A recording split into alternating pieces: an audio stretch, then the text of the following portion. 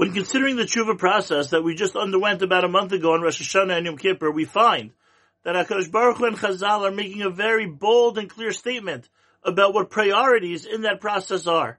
Because while the books of life and death are open on Rosh Hashanah, and we believe that HaKadosh Baruch Hu is in judgment on that day, we don't find ourselves fasting and banging our chests and apologizing for sins that we've done during the previous year on Rosh Hashanah.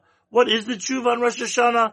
That if we pledge allegiance to HaKadosh Baruch Hu, if we genuinely dedicate ourselves to live our lives along the lines of what He expects from us, so without talking about previous actions, that in and of itself is tshuva.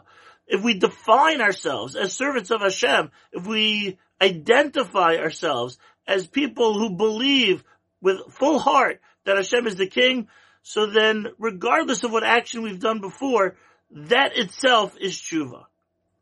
This gives us an insight about something that happens in the structure of the Shemona Esrei that we say every day, that Chazal arranged as well.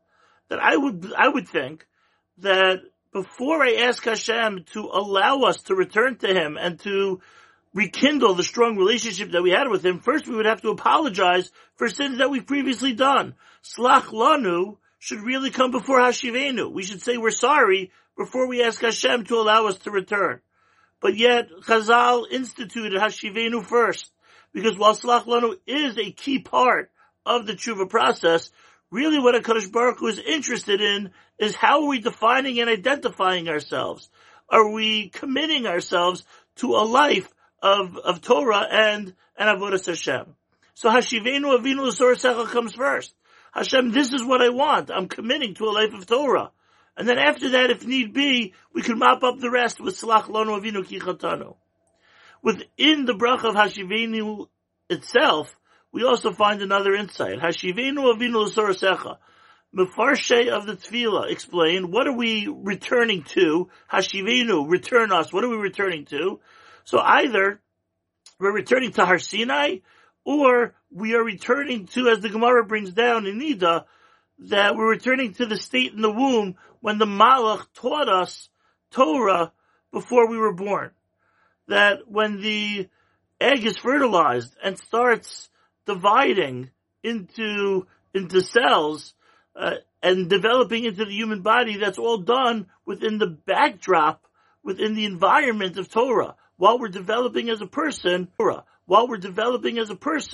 so Torah is a key part already of that development. Hashivenu Avinu L'Sorasecha. Hashem, return me to that Torah that I was learning in development, that was so key to the identity of a human being. Return me to that state. That's how I want to be defined. That itself, that commitment, is what HaKadosh Baruch Hu is looking for in the tshuva process. HaKadosh Baruch Hu should help us get back to the point of realizing that our identity is as a person who's one with the Torah.